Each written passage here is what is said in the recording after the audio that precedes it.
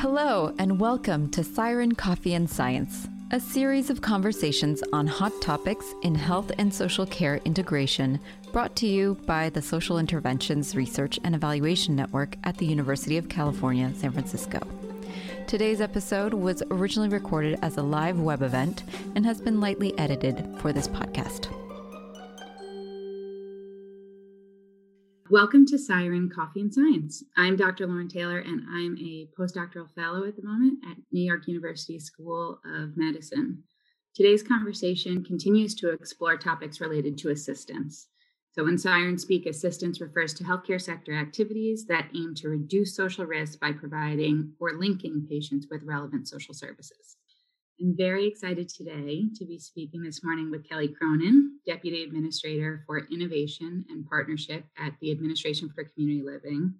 I was just going to give you a little bit of a preview bio, which is a veritable acronym soup of government agencies related to healthcare. So before joining ACL, you served in a variety of other roles in the Department of Health and Human Services, including the FDA, CMS, and ONC, Office of National Coordinator for Health IT, where you were mostly coordinating health IT programs and policies associated with healthcare payment and delivery system reform.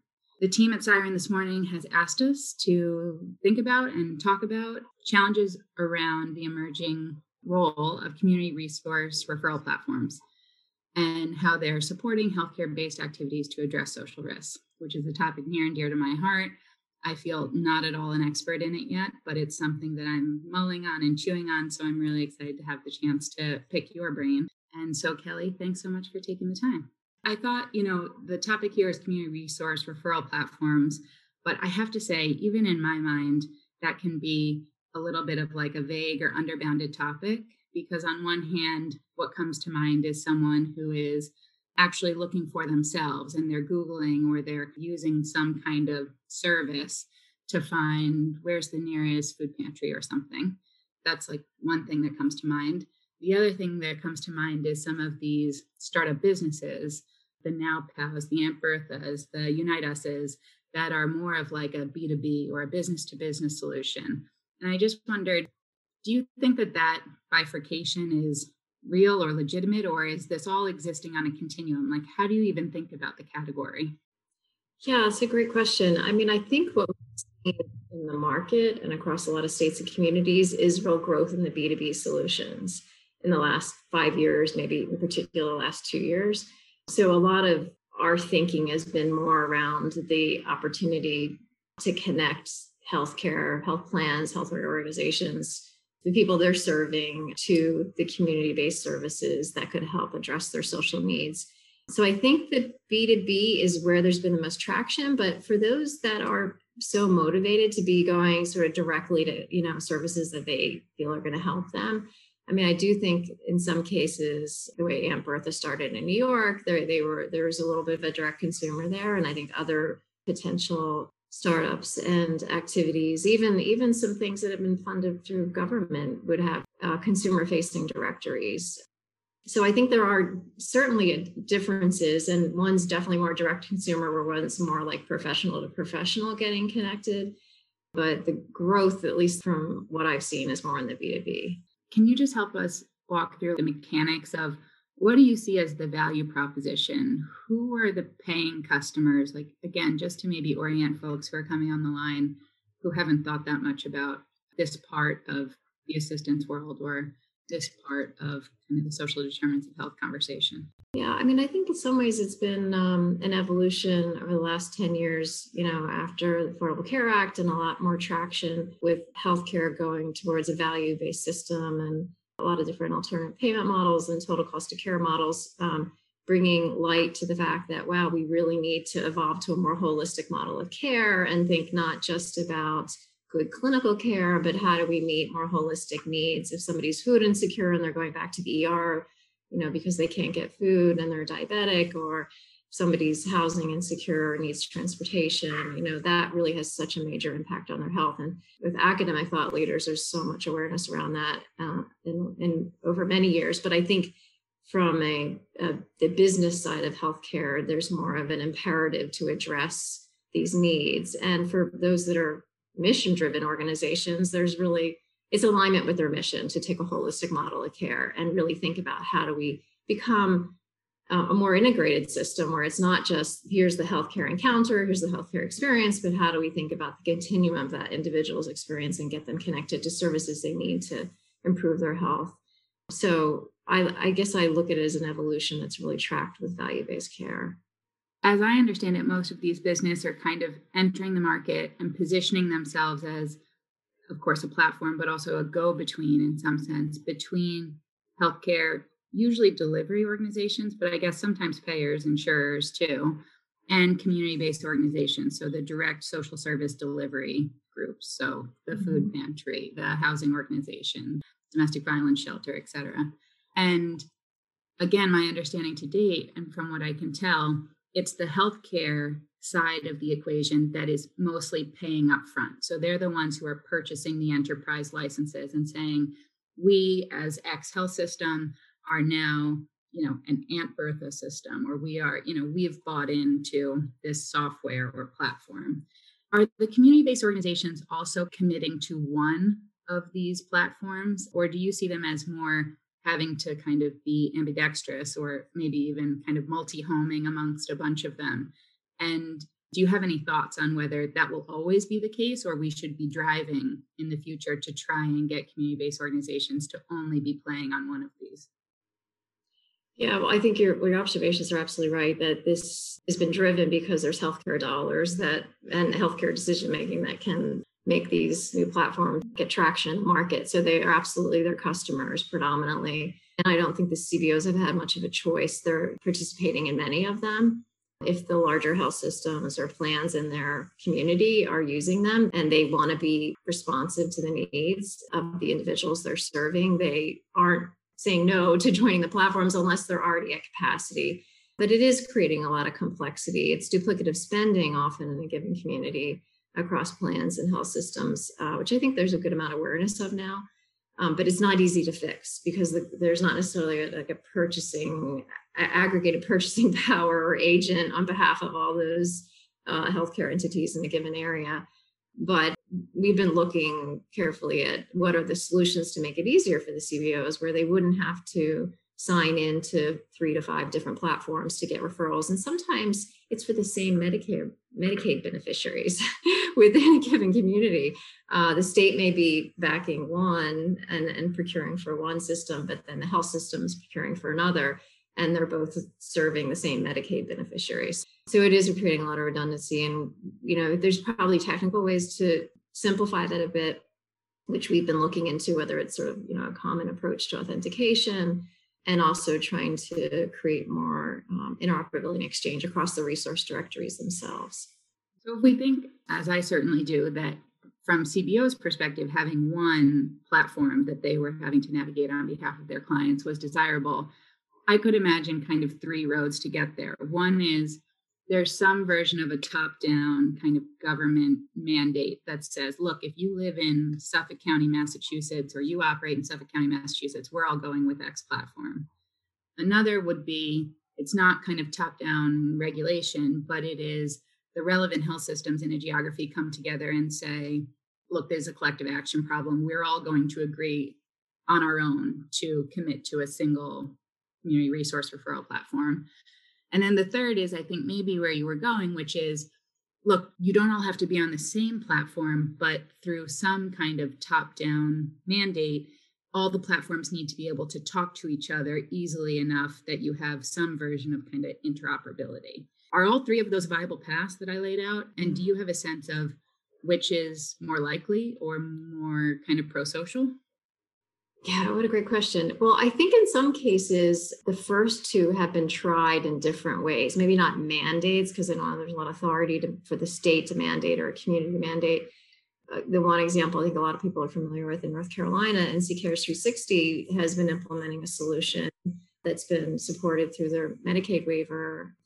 And yet there's other large health systems, very large health systems in North Carolina, they're using a different platform. So it's even when you have like the influence of government and Medicaid across the state to say, here's what we want, or even like most recently, Virginia, it was sort of at the governor's level, CIO level, let's get a technology platform for the whole state.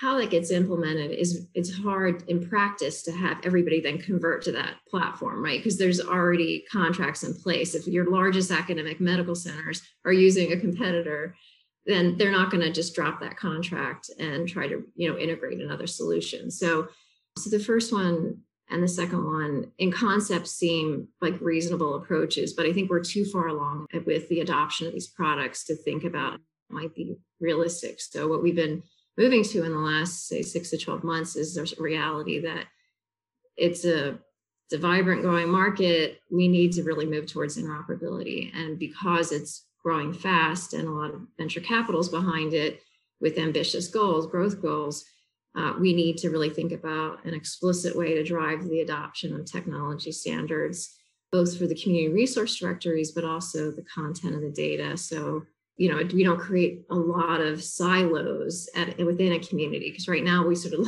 look at what's happening as sort of a lot of walled gardens of exchange and connections, but we need to move to something that's really going to be more open. And I think related to that, a lot of the resource directory data has come from government-funded programs or philanthropy-funded programs like United Way and 211, where just some question about should that be accessed and then kept in a closed system, and then your market valuation based on that closed system. If we are looking at this as more of a social good or a public good to really try to help people in need. I mean, ultimately, we have to think about the populations we're trying to reach and serve. We want to be as efficient as possible because we don't yet have enough funding for the services themselves that they need to really improve their lives. So if we're thinking rationally about how best to spend the dollar that is being spent in this area, how most efficiently do we create these resources, make sure that they can be open and accessible, and then have some of that spend go on the services themselves, not just the technology. One of the terms you put on the table is public good, which is something that I've been thinking about a lot. It can be a term that has a very precise meaning in economics, right? Like it's non-rivalrous and non-excludable. And then it's used in the political economy and wider world in a little bit of a looser way. I just wonder, what in the community resource referral platform world do you see as that's a public good, and therefore that's what we need to be pulling out maybe of a pure market approach? Do you see a public good here? And if so, what is it? I mean, I think in some ways the data itself should be accessible to people who will be authorized, to have access to it first, because the privacy is really important, privacy and security. But to the extent that we're all really about trying to get people connected to services to improve their lives, I don't think we want to be setting up a competition between one technology solution that has a resource directory of a certain number of food banks, but maybe another solution that has a different set of food banks, right? Like we want everybody to know the food bank universe that's out there, right? And who can get them home delivered meals and who can get them enrolled in SNAP. And so to have visibility on all the community resources that are going to meet that person's needs. And even over time, who doesn't have a wait list, where are there benefits that can be immediately accessed to be able to deliver that and sustain that need. I think that's ultimately something we'd like to see in an open data environment where people aren't competing on it, that as needed, you should be able to query and retrieve for that community resource data that you can get people connected to what they need. I wanted to maybe go back to when I laid out the 3 potential paths forward, and you seemed to say, I think the third is the most practicable at this stage. Some folks are asking things like, so what kinds of interoperability standards might you expect to see, or would you want to see? And I have to admit, as I said to you before, Kelly, this is where this conversation gets a little bit out of my depth. So as basic as you can make it for me, I would really appreciate it. But what kind of standards could you imagine? So many, but maybe not all, are familiar with the Gravity Project, which was initially funded through RWJ, and Siren was involved in sort of launching that. Is now housed under Health Level 7, International Standards Setting Organization. And that's It's also under what they call a FHIR accelerator, which means like fast healthcare interoperability resources. So it's sort of the new direction or an emerging but definitive direction in healthcare interoperability standards, everything's sort of API based. That body of work is really trying to standardize content and coding and a lot of what they call value sets, sort of across a lot of domains of SUH. So for food insecurity, for housing, financial insecurity, social isolation. There's a spectrum of domains that they are tackling to say, here's a standard set of data that we should be coding consistently and exchanging when we are doing closed loop referrals. They're also, as a part of these, they call them implementation guides. It's a way of bringing all the code and these standards together so you can implement them in those software products. They're also saying, okay, well, we can actually make sure we have a standard for the referral process itself. So you can route that data in a consistent way.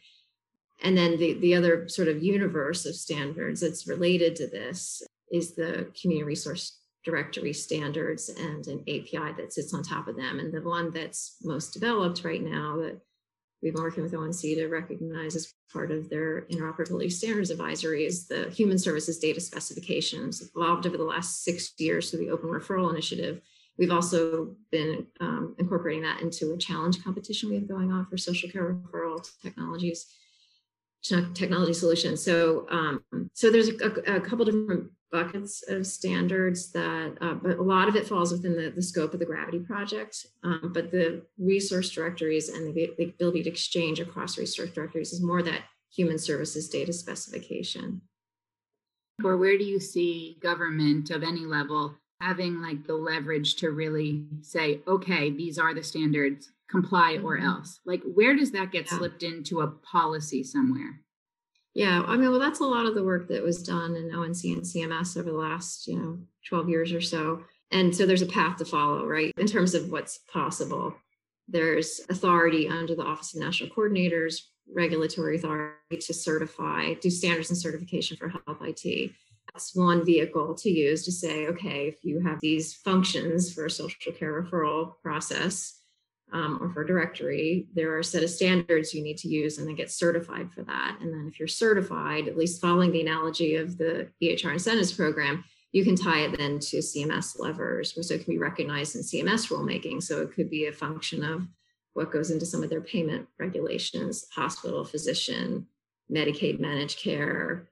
There's also Medicaid spend sometimes on these platforms. That could be like more of a procurement-based approach of what CMCS or our Medicaid colleagues at a federal level permit spending at a state level on various IT solutions that spend can be tied to interoperability expectations. So there's a variety of ways you can get at it to try to sort of create expectations, and certification usually takes that extra step to actually, you have to prove as a technology vendor, you have to prove that you're actually using those standards. So it's a little bit like an extra assurance, as opposed to just sort of do self-attestation that, yeah, I'm adopting these.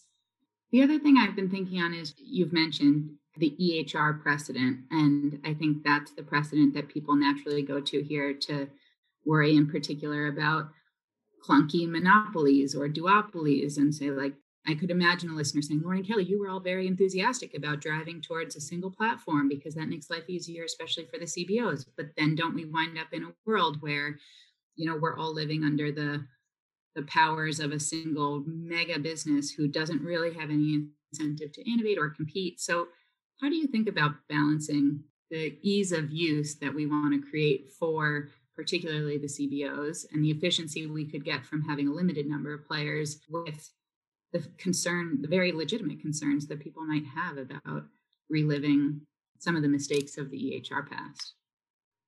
Yeah, well, this is a big question because there was a lot of layers to what went right and wrong on the EHR incentives program and the approach to it. Just a brief point about history there is that, in 2004, 2005, the strategy really was to invest first in interoperability and networking and then phase in sort of EHR adoption when we were further along and had more mature standards and the EHRs can really connect to each other. But the way that the laws ended up getting enacted and implemented, we sort of push the dial forward with EHR implementation without having a lot of maturity with standards and networking. So that sort of led us to a lot of, EHR silos really that we're still trying to course correct for. So here we're in a similar situation where we have somewhat similar in that we have a lot of these vendors with a lot of market traction without standardized products because the standards didn't exist. I mean, you can't fault them in that there was no like mature set of gravity standards to say, okay, we're going to use this, right? Or we already have an open mapping of taxonomies between the 211 LA taxonomy that's used for what a lot of people consider errors to the taxonomies that might be used by all these vendors. Like these tools, these standards weren't out there when they were getting a lot of their initial VC and also just their initial set of contracts. So they were implementing with their own proprietary solutions, doing interesting, good work, a lot of innovation, but it's created silos. And so now we're looking back to say, okay, well, we are where we are. We know what we learned from the HR experience. How do we do some quick course corrections so that we're not perpetuating a lot of silos? So how do we make it easier for the CBOs to have potentially as a way of getting authenticated and getting on these systems in a more streamlined way? How do we think about a universe of resource directories that could be more interoperable and share data with each other so that they're not competing on the content of what's in their directories? So I do think that we are trying to figure out, sort of based on the experience of the past, what's the right role of government? What's the right role for industry collaboration? I think we do see some emerging interest, in interoperability among the referral technology vendors, which is promising. And so we hope there's a collaborative solution here.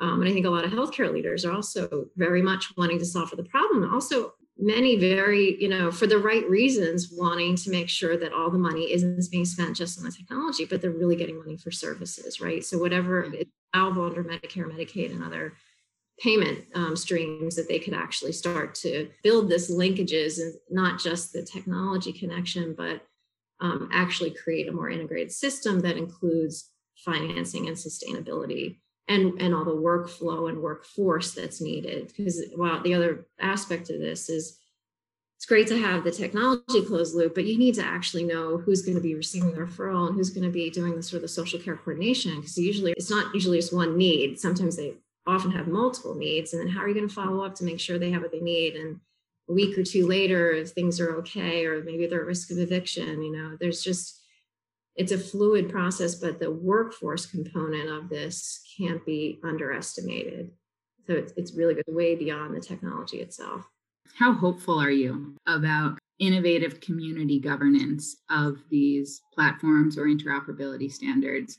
And frankly, even as I ask the question, I'm like, I don't know exactly what that looks like in my own mind, but can you talk a little bit about how feasible or hopeful you are on that front, and whether there are any examples out there that you might point folks to say, here's a bright spot? I'm hopeful, but I also think it's essential. I don't think we're going to make this work without really good community governance. And I think in some cases, maybe that's been or it's been part of maybe what technology company has sold to a large healthcare client, but in essence, it wasn't developed with the community leader. And in some instances, I think there's some that really have looked for the community anchor. I'll just call it Common Spirit, because I think they've done a fabulous job of really recognizing the role of the community and a community anchor that really needs to make something work over time. Very similar to what we've been calling a network lead entity, where you need that really good CBO leader that has all the trusted relationships in the community. They have the business to business, community to community connections. They are best able to curate that network over time and manage it, because they've known where all the best entities are to address the food insecurity and the housing needs. And you really need to empower them, but also have them be part of that convening process. So you can have that trusted shared governance, which is going to be essential to make this work. Any kind of collective action model is where the financing is going to come from a lot of different public and potentially private sources. And the braiding of that funding is going to be really essential. But without that community governance, it's going to be a lot more challenging. You are such a sage on this, and I really appreciate your time. So thank you also to all the listeners for joining us today. And those of you who joined us today may well be interested in coming back in just a week or two. June 18th is the next Coffee and Science webinar, where Rush University's Robin Golden and Bonnie Ewald will explore how social care can be provided virtually, a timely thing in the COVID era. That's all from us today. Thanks, everybody. Thanks for listening to this episode of the Siren Coffee and Science series, a project of the Social Interventions Research and Evaluation Network at UCSF. Raven Forest Communications does our editing and sound design. Susan Shepard designed our cover art, and Aurélien Joucla composed our music. Laura Gottlieb, Dylan Gonzalez, and Yuri Cartier, that's me, produced the podcast and the live event series. Join us for our next live event by visiting sirenetwork.ucsf.edu. Questions or comments? Email us at siren@ucsf.edu. And lastly, let it be known that the views and opinions of the participants on this podcast do not necessarily state or reflect those of the Regents of the University of California, UCSF, UCSF Medical Center, or any entities or units thereof. Take care.